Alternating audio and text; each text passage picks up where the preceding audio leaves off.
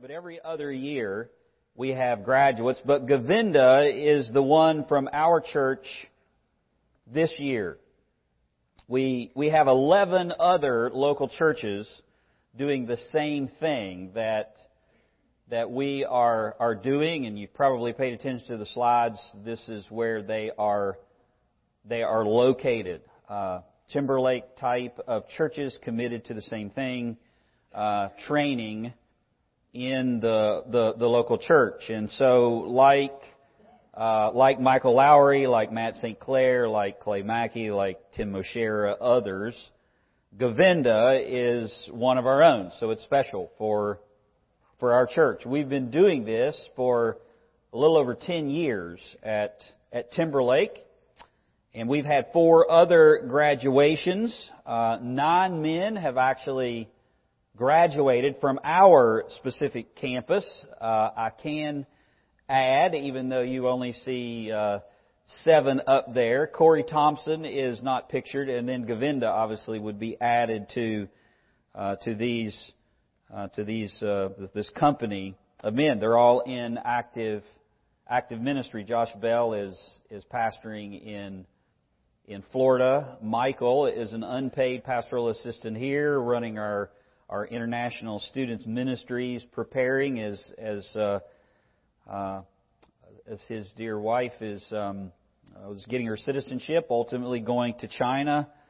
As you know, Clay is our college pastor. After he took over, when we brought Nathan Williams in, trained him and launched him out. Christian Mellemans was just here. He is in a southern part of China doing a church planting. Ryan Minnie is a pastor over at Redeeming Grace in town. Tim Moshera, as you know, is training in Malawi with Emmy. Matt St. Clair took over for Adam Reed here in our children's ministry, and Corey Thompson is getting some further training for church administration, specifically in counseling. And Govinda was in ministry before he came here, still is in ministry, and has served in ministry the whole time with Allow the Children and Potton Church.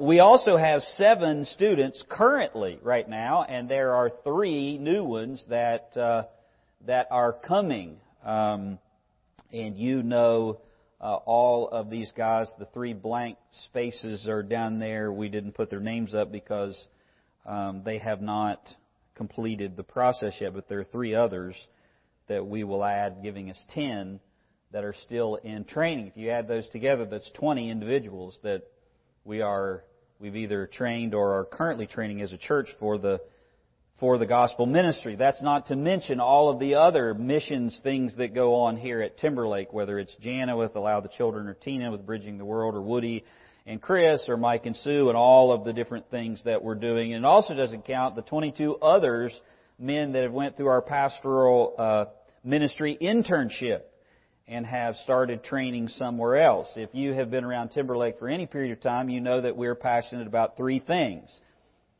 A high view of God, the sufficiency, supremacy of the Scriptures, and then training and launching people for ministry. Govinda, though, is special because they are an integral part of Allow the Children and have been for many years. Actually, Govinda and his family came to us through Allow the Children from Potton Koinonia Church in Kathmandu, where Govinda was on staff. They moved here for Allow the Children, and then Govinda enrolled in TES. So part of what we're going to be doing today is celebrating what the Lord has done in our midst through raising up laborers for gospel ministry. Part of it will be charging Govinda as he continues in ministry beyond today, and part of it will be reminding us why we focus on training and preparing others for ministry.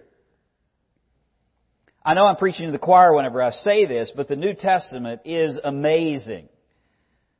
And the Lord's plan for building His church is crystal clear. When I came to Christ, I had a great desire to serve the Lord, a hunger for the Bible, and a desire to share that with others. But no one really ever connected the dots for me. I never saw the panorama or the big picture from Genesis to Revelation and how it all played together. I also never was taught in the beginning ecclesiology, as theologians call it, which is how does the church function? How's it structured? How important is it? And so when I began to see these things in the Bible, not anything new to me, just rediscovering what had been inscripturated long ago, it was like a light bulb moment. And God's plan for the church it was part of that. Jesus made a declaration that you all know in Matthew 16 when He said, "I will build my church." It's a promise. It's a declaration that He made. Christ is still building His church today. I don't build it. Govinda doesn't build it. You don't build it. Jesus Christ does, ultimately. And another passage that you know well, it's where we come into the process. Matthew 28:19-20, the Great Commission as it's called, where Jesus revealed for the disciples how they would be part of that work that He was doing of building the church. He commands them to go, to gather, and to grow. He commanded them to go and make disciples in all the world, go into all the world and make disciples. He commanded them to gather those disciples together, to baptize them in local assemblies, and then to grow them, teach them whatsoever things I have commanded you. And they did that very thing, and others followed them. It's the end of the gospel. We just came to the end of the Gospel of Mark. That's at the very end of the Gospel of Matthew. And then what takes place after the closing of the Gospels is the book of Acts. The book of Acts is like part 2. It shows us exactly how that took place, how they went and made disciples, how they baptized them, gathered them together, and how they began to teach them.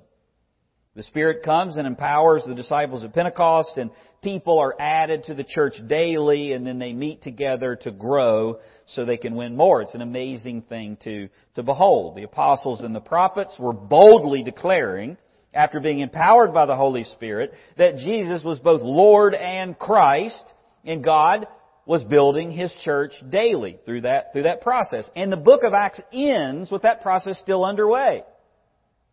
And the rest of the New Testament gives instructions about how the Lord's church will continue to grow until He returns. The Gospels and Acts are like the stories. This is what happened. The letters, the epistles as we call them, they're the instructions, they're the prescriptions. Okay, this is what you're to do. This is what happened. Now, church, as you take over from the end of the book of Acts, this is what you're to do. This is what you're to believe. This is how you are to structure yourselves. This is how you are to function. And one of the clearest places that you can find instruction about the church is in the book of Ephesians, particularly Ephesians chapter 4, where Jesus describes this structure that He has set up to facilitate growth. Ephesians chapter 4 talks about how Christ says He will continue to build His church and how His church will grow. Each one of us each one of us grace was given according to the measure of Christ's gift. Christ gives gifts to His church, and then He describes those gifts.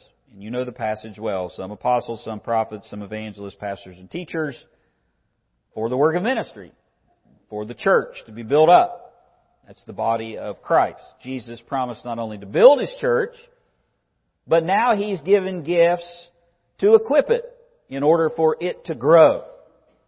It's very clear. And those gifts are described as specific servants to perform ministry tasks. Apostles and prophets, and missionary evangelists and pastors and teachers. The apostles and the prophets lay the foundation. Ephesians 2:20 tells us that. They lay the foundation for the beginning of the church. You can see that. That's what's happening in the book of Acts. Apostles and prophets are laying the foundation. They're preaching. God is saving people. Structures being added. There's elders, there's deacons, there's missionaries going out. But the foundation is being laid. And then missionary evangelists and pastors and teachers take over and build on that foundation. That's what's happening now. There are no apostles and prophets today, even though Apostle, bishop, reverend, pharaoh, potentate sounds pretty good, doesn't it? There are no apostles and prophets today. I've not seen the risen Christ. You have not seen the risen Christ visibly. No one else has. There are no prophets receiving divine revelation today because the Bible is complete. It's sufficient. But they laid the foundation of the church. And so what is happening now? That foundation is being built on. We're sending out missionary evangelists out. And we have pastors and teachers within that are equipping. And the goal is that the saints, that's you, would be equipped for the work of the ministry to continue that process. And we do that until Jesus comes. Those are the gifts that Christ has given to His body to function. They're tools that He uses to accomplish this process. And it's a beautiful design. It's wonderful. But it begs a question that puts into perspective what we're doing here today. If Christ has promised to build His church, which He has, and if He grows it through this process, where do these missionary evangelists and pastors and teachers come from? I mean, think about it. Jesus Himself called and equipped the first disciples. And now He has given the command to go and to gather and to grow and to make disciples and to mature them. So where do the church leaders of today come from? Who identifies them? Who prepares them? Who trains them? Who sends them? Well, that's the answer that we're going to find in 2 Timothy chapter 1. And it's abundantly clear in Scripture. It's the church and its leaders. That's who identifies, that's who equips. That's who sends, that's who oversees. So if you're not there, open your Bible to 2 Timothy chapter 1. We're going to focus on verse 13 through verse 2. And these verses outline the Apostle Paul's instruction to Timothy, who was an elder of a local church, and it provides the pattern for all churches to follow, including our own. Now, churches are unique. You are not here by mistake. 1 Corinthians 12 says that the spiritual gifts that you have been given, God has sovereignly bestowed upon you and brought you to this local church so that your gifts can be used to build one another up. And you are equipped.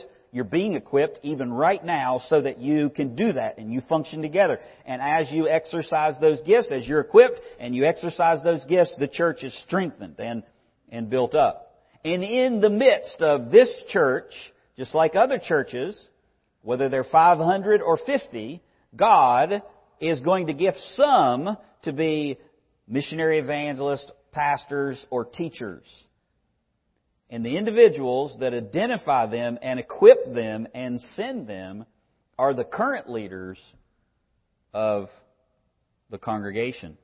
And the congregation themselves affirm that and are part of that process. Paul tells Timothy in these passages that training and preparing those future workers that God will use to build His church is our responsibility. Its current leaders lead the process. We lament over the condition of the church. The church is not doing enough to do whatever. Combat homosexuality or win people to Christ or elect godly leaders. We had July 4th this past week, whatever it is. But who will lead the church 20 years from now? Who will be its missionaries? Who will be the writers of theology books that future students and church members will be reading? Well, the answer to that question depends on whether our church answers the call and continues to answer the call to train faithful servants for ministry. And we're already obeying that task, but I want to take the opportunity this morning to challenge you to excel even more, as Paul told the Philippians. And so here is the outline. There are 3 reasons any church, but I'll make it specific to us, our church must train people for ministry. It's because there's a specific content, God says, to maintain. In verses 13 and 14. He also tells us there are some spurious counterfeits to avoid. And then finally, he ends with this strong command that he gives us to obey. And that's found in chapter 2, verse 1 and 2. Let me show you this specific content to maintain. Look, if you would, at verse 13 of chapter 1.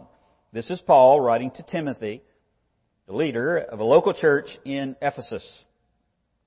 Retain the standard of sound words which you have heard from me in faith and love which are in Christ Jesus. Guard, through the Holy Spirit who dwells in us, the treasure which has been entrusted to you. Paul says, retain the standard of sound words. He says there's specific content to maintain. That's why you train. Literally, hold the outline of healthy teaching. Hold or retain is a command. It's not a suggestion.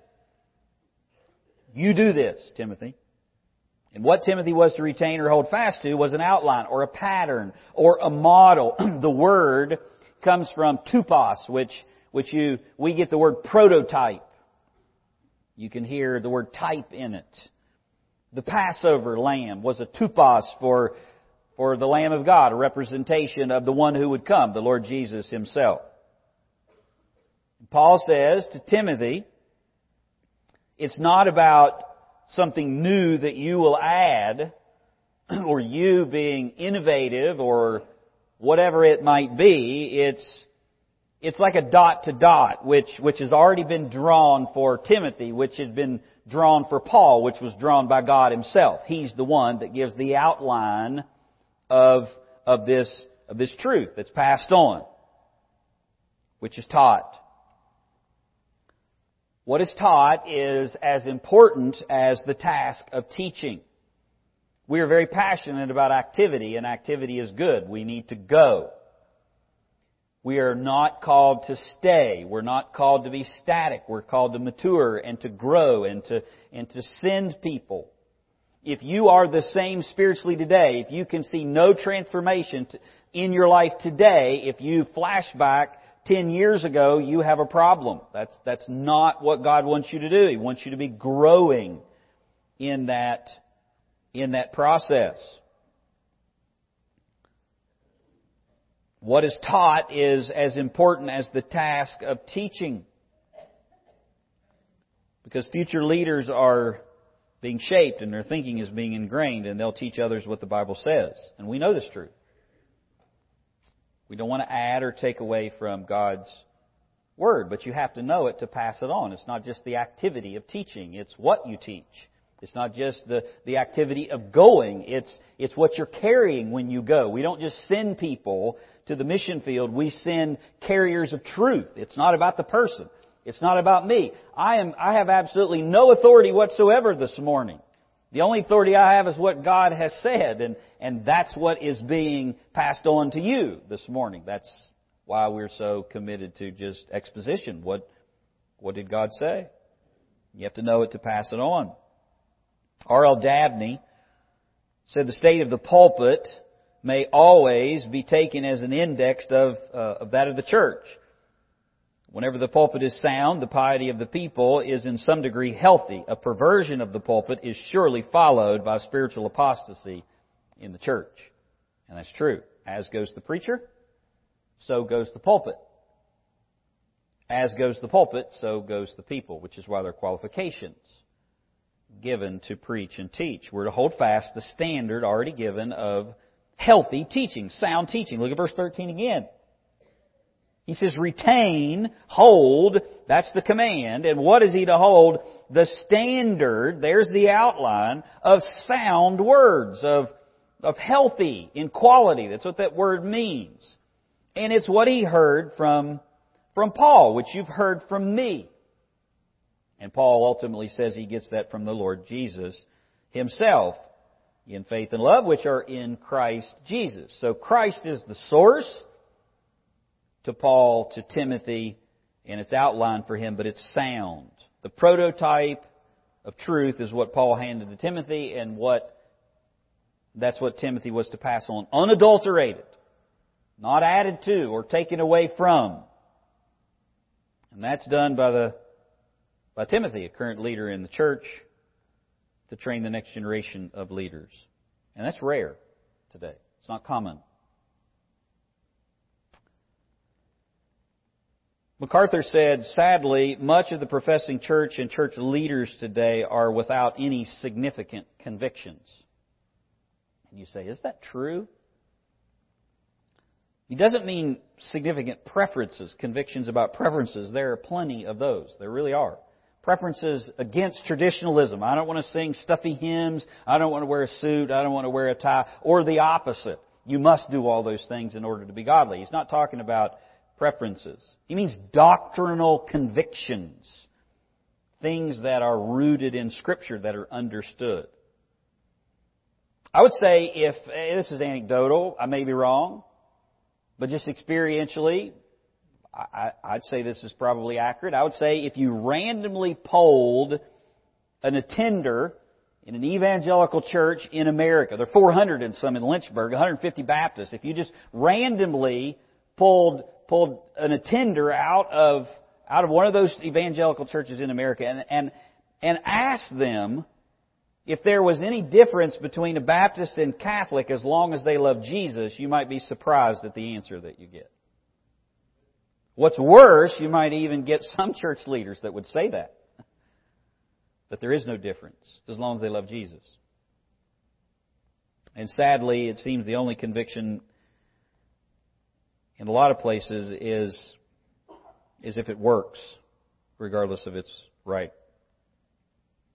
A lot of people are more concerned about getting folks to go along with them than where they're going and what they're giving them. And I want you to understand, they learned that somewhere. They didn't just come up with that on their own. They learned that somebody taught them that the end justifies the means. Somebody taught them, change the method, not the message.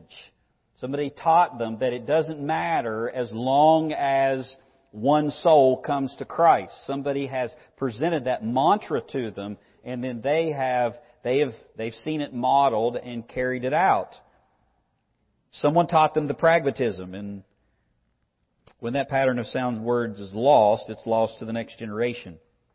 I remember getting a very clear illustration of that. You could probably think of a number of illustrations of churches that you knew that have went this path. I can remember 6-7 years ago, I remember the time because it's when Bella was born. Tracy called me in the Atlanta airport and told me that Bella was on the way, and that was quite a shock. And then I went to Geneva and preached for John Glass, who's preached here before. He's the pastor of an evangelical church there. It was their third anniversary of their church plant.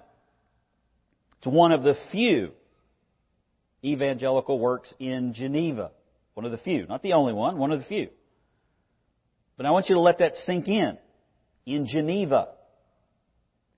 Geneva is the Williamsburg of the Reformation, regardless of whether you like John Calvin or not. It's where preachers went to be trained and were sent all over the world. It's where the Geneva Bible came from, that our forefathers brought over on the Mayflower, that helped shape our nation that we celebrated this past week. And all that's left there is a memorial wall. Many don't even have a clue what the Reformation was, much less the gospel. And you could talk to Jeff and Jane, who were in the same situation in France. You could talk to many other places. How did that happen? Well, I'll tell you, part of it was churches failing to do what we're seeing in 2 Timothy this morning. They failed to hold fast the pattern of sound words. And God says truth matters for life and in ministry. But He also gives a second one here. There's spurious counterfeits to avoid. Look, if you would, at verse 14. Guard, through the Holy Spirit who dwells in us, the treasure which has been entrusted to you. Paul says we guard what we guard like a treasure. Now you guard something that can be stolen, or something that's precious, or something that can be harmed. I have stuff in the back of my truck this morning, and I have stuff in the front of my truck this morning. the stuff in the front is locked up. The stuff in the back is not, because the stuff in the front is more important to me than the stuff in the back. You have the same logic, I'm sure. Paul identifies the stuff that we have is a treasure. The reason the church must stay within the lines and train is because false teaching is possible. The word guard is the same word that you hear every single Christmas in Luke chapter 2, verse 8. The shepherds were keeping watch, guarding their flocks by night. It's that word. Shepherds guarded their sheep like treasures. Paul says guard the truth like it's your sheep. It's the same word used in Acts 12:4 of a soldier guarding prisoners. You guard them because you're going to get your head lopped off if they get away. Paul says, retain the standard of sound words because the truth is like a treasure deposited into our hands. It's been entrusted to us. Again, it's why it's so vital that what we call the treasure and what we hold to is only what the Scriptures say. We don't add to it, we don't take away from it, but what God has said, we guard it like a treasure. We have the greatest treasure ever deposited in the trust of mankind, and that's the gospel of Jesus Christ. And the church is the repository. It's the safety deposit box, if you will. It's the bank of that truth. 1 Timothy, the first letter that Paul wrote in 3:15. But if I'm delayed, I write so that you may know how you ought to conduct yourself in the household of God. And then he describes what that is, the church of the living God. It's the pillar and the ground of truth. It's built on the truth. It holds up the truth. It's the repository. The church has been entrusted with the gospel, and we have to hold fast to its pattern because it can be perverted and forsaken. Look at verse 15. You are aware. Guard, retain, guard the treasure that's been entrusted to you. Why? Because you're aware of the fact. You're aware of something, Timothy. What's Timothy aware of? You're aware of the fact that all who were in Asia turned away from me, among whom two individuals he names, Phygellus and Hermogenes. We're not told much about these two men other than that they were cowards. What we do know is they left the apostle and they left the truth. They were ashamed of the gospel and unable to stand with Paul, which is why Paul is telling Timothy, make sure you don't do that. Truth will be your armor or it will be your anvil. When you approach the Bible, which is the truth, regardless of what people think or say, it will either be your armor, you'll put it on, and it will protect you, and God will use it to bring you unto His appointed end, which is heaven, in His presence, fully sanctified. It'll be your armor, or it'll be the anvil. It will protect you, or it's the very thing that you're going to be dashed upon, because it's going to confront you. It's going to confront self, and it's going to confront your will, and it's going to confront your desires, and it's going to confront mine. And you're either going to submit to that, and you're going to put that on, and it's going to protect you from going down the wrong road, pursuing the wrong things, or you're going to kick against it, and it's going to hammer you. The hammering of the world, which rejects the Bible, will either transform you into stronger steel, or it will mold you into its form that's not fitting for the truth that you believe. And in the church, this process takes place. This hammering, this shaping, Paul says, takes place under the careful eyes of faithful men who have already been proven and trained. And that's how you avoid that. The idea of Lone Ranger and going out there on your own is a devastating path. You're going to get devoured.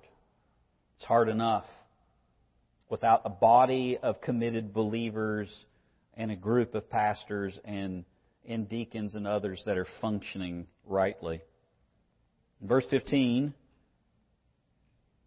reminds us that we're not just sending people out, we're sending truth through them. The people are vessels, but the treasure is what they carry, and what they carry is to be guarded. So how do you do that? How do you guard it? How do you guard what was entrusted? How do you preserve it?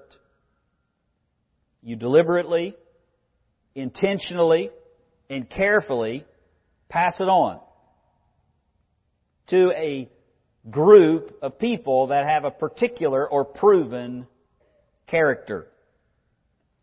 And now you have the command.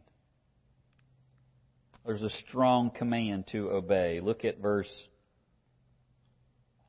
1 of chapter 2. Paul, in verse 16 and 17 and 18, he talks about some faithful brothers. Onesiphorus, in the services that he rendered at Ephesus. And look, if you would, what he says now in verse 1. You, therefore, my son, the one that came in and that I imparted this truth to, be strong in the grace that is in Christ Jesus. It's only by grace. And then he gives this command. Things which you have heard from me in the presence of many witnesses, entrust these things, this body of truth, to faithful men who will be able to teach others also. Hold fast the pattern without altering it. Pass it on carefully because it can be perverted. And then train faithful servants because God has commanded it. You be strong in the grace that's in Christ Jesus, and then commit what is retained and guarded to others for ministry. Here's the key verse. The rest has been an introduction.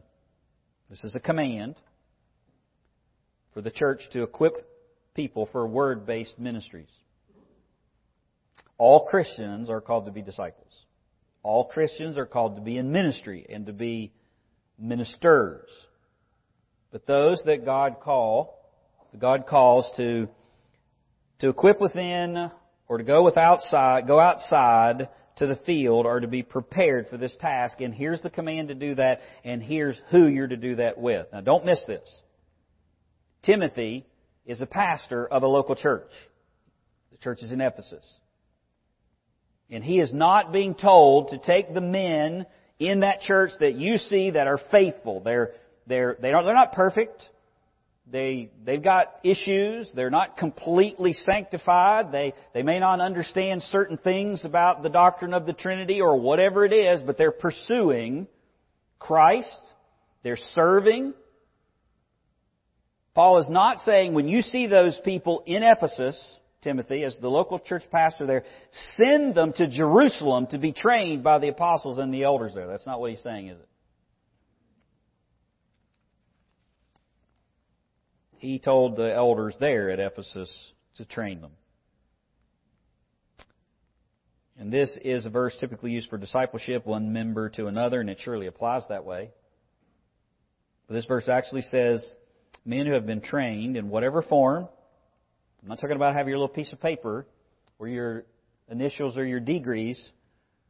Faithful people, faithful in character, with doctrinal convictions, that you understand how to rightly divide the word of truth. You understand what it says. They're to take people that God's raising up, evidenced by their faithfulness, and you're to purposely commit a body of truth to them so that they may do the same in the church of God. Or to say it simply, elders train elders, pastors train pastors. That's what it says. There's a particular content, the things that you've heard from me. That which was known as apostolic doctrine, in the presence of many witnesses, Paul says. Not Paul's private interpretation, specific teaching, clear doctrine, handed down once delivered to the saints. It wasn't Paul's vision or plan, but proven, tested, approved, affirmed doctrine that was widely known as orthodox truth, what Christ taught and His followers believed, and that was supported and confirmed by the testimony of others. There is a specific group of people, those who have proven faithful in truth, faithful in life, faithful in character.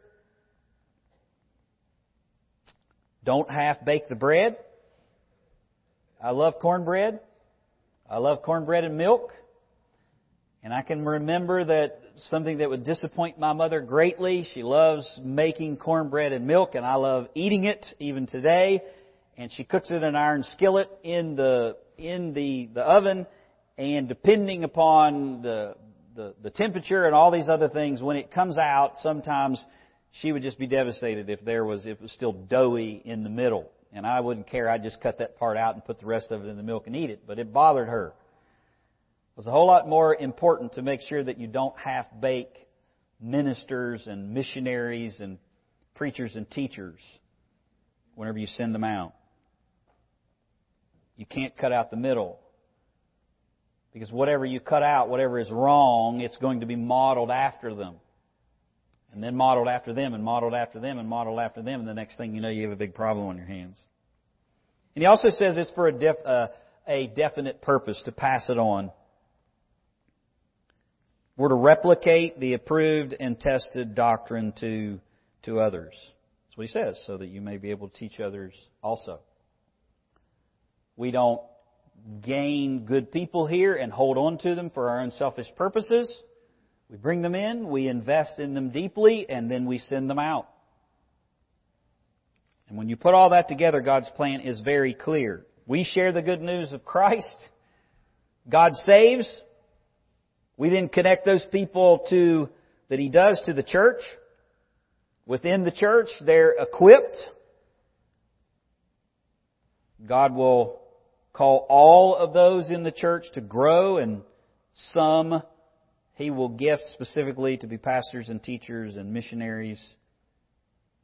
And they will serve not as an elevated position, but alongside all of the other gifts. And then the church will recognize those. The current leaders will recognize those. They'll invest in them. And then they will send them out. Or as we say, being a healthy church, making and maturing disciples, training future leaders, and then sending Great Commission workers. And here's the exciting part. You have an opportunity to participate in that, and you have.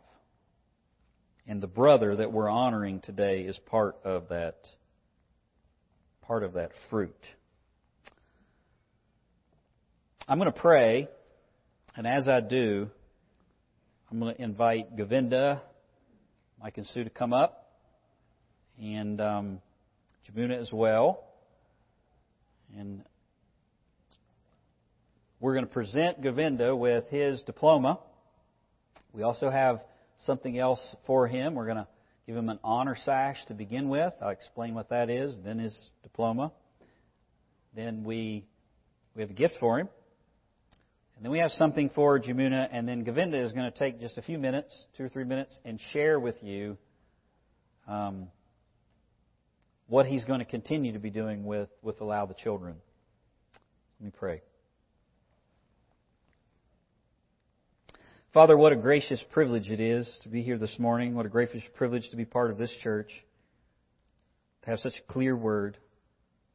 Thank you that this group of people here, thank you that we are not the first ones.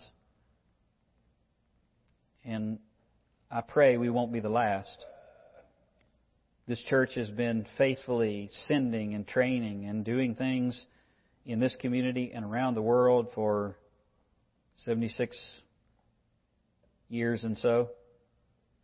We pray that if you tarry more years, more people, we ask you, Father, that you would take this man that we honor today with his accomplishments, and that he, I know, will give all glory to you. May you use him to reach Nepalis and others all around the world, as he's been doing through his whole life.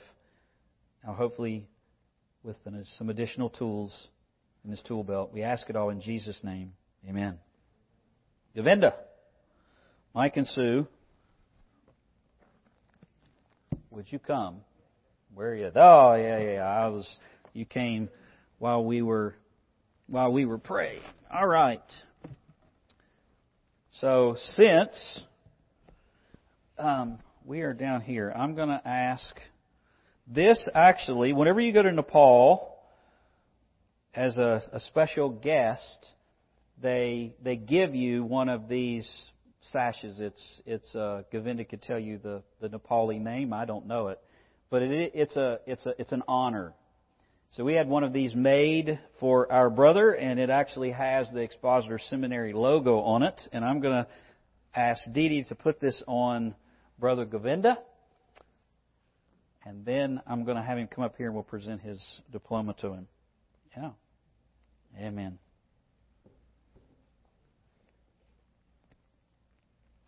And this is your diploma from the Expositor's Seminary. And it says, Diploma in Gospel Ministry Studies. Let it be known that Govinda Awale has successfully completed the required courses of this program at the Expositor Seminary, signed by President Jerry Ragg, Academic Dean Dr. Zimick, Administrative Dean Robert Whitney, and the pastor here at Timberlake, myself. Here is your diploma, my friend. Amen. Amen. Amen. And we have one more gift for you. This is the representation of an entire set of the Expositor's Bible commentary. It is in English. They don't make it in Nepali. Oh, very sad. But you will have this, and it has been wrapped, and it is somewhere. So you'll have that along with the whole set to be able to be used. And Jamuna, there you are. Tracy, would you come? We have something for you too. And we are so thankful that you're here because you were just in surgery yesterday. Friday, okay. And so we have a diploma for you too. The Expositor Seminary PhD, Pushing Hubby Through. Expositor Seminary would like to present you with a PhD degree for your endless support and extraordinary service as a helpmate to your husband during these rigorous years of seminary. Presented this day to Jamuna Awale. Proverbs 31, 10 and 11. Tracy give you that, and we also have you some flowers. So, amen. Yep. Thank you. And Govinda, we'll put these down here. And why don't you just share with the church just a few moments what you're going to be doing. Obviously, you've been continuing to do that, but just tell us a little bit. Yeah, you can go to the pulpit. That'd be great.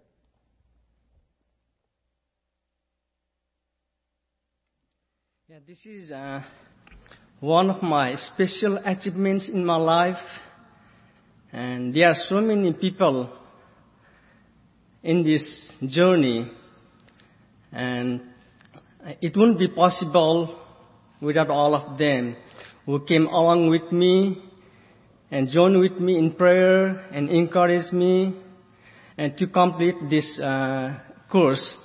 So it wouldn't have been possible without all of them. First of all, I would like to thank the Lord choosing me to pursue this course, and I would like to thank Pastor Brian, who always encouraged me.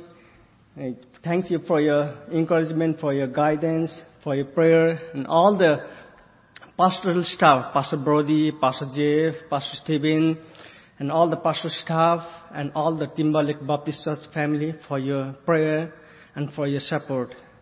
And also I would like to thank for my all of the children family, especially my bosses, Mike Uncle and Sue Auntie, for always encouraging me to attend this seminary. And also I would like to thank all the TES professors who invested their time for us, for me and my colleagues, and all my colleagues who always helped me when I needed in the class or outside the class too. And also I would like to thank my wife, my two daughters, and my home church back in Nepal for their continuous prayers for my seminary. As Pastor Brian mentioned that what I'm going to be in the future, what we will be doing. So first of all, I would like to once again thank you and remember in your prayer for my upcoming days too. Because as you all know that there are so many people, so many pastors and leaders, they don't have this access to learn as I have. So remember in your prayer that I'll be using those wisdoms to our people where there's no access. So as you all are familiar that all of the children ministries have been serving in 7 different countries, and most of the countries we go and train our local pastors and leaders. So I have been praying, near future I'll be going in the field, just like in Nepal, and to teach our people. And apart from that, I'll be also planning and working to teach through online to one of the partners of all of the children ministry, which is also my home church. And I have been working for that. They have a Bible training center, and they teach from 6 in the morning to 9 in the morning. So which is almost 8:30 in the night time. So I'm working about the schedules and time frame for that. So this is my prayers. So please join me in your prayer for my upcoming ministry too. Amen. Amen. Thank you, brother. Thank you. Amen. Bless you, brother. Yep.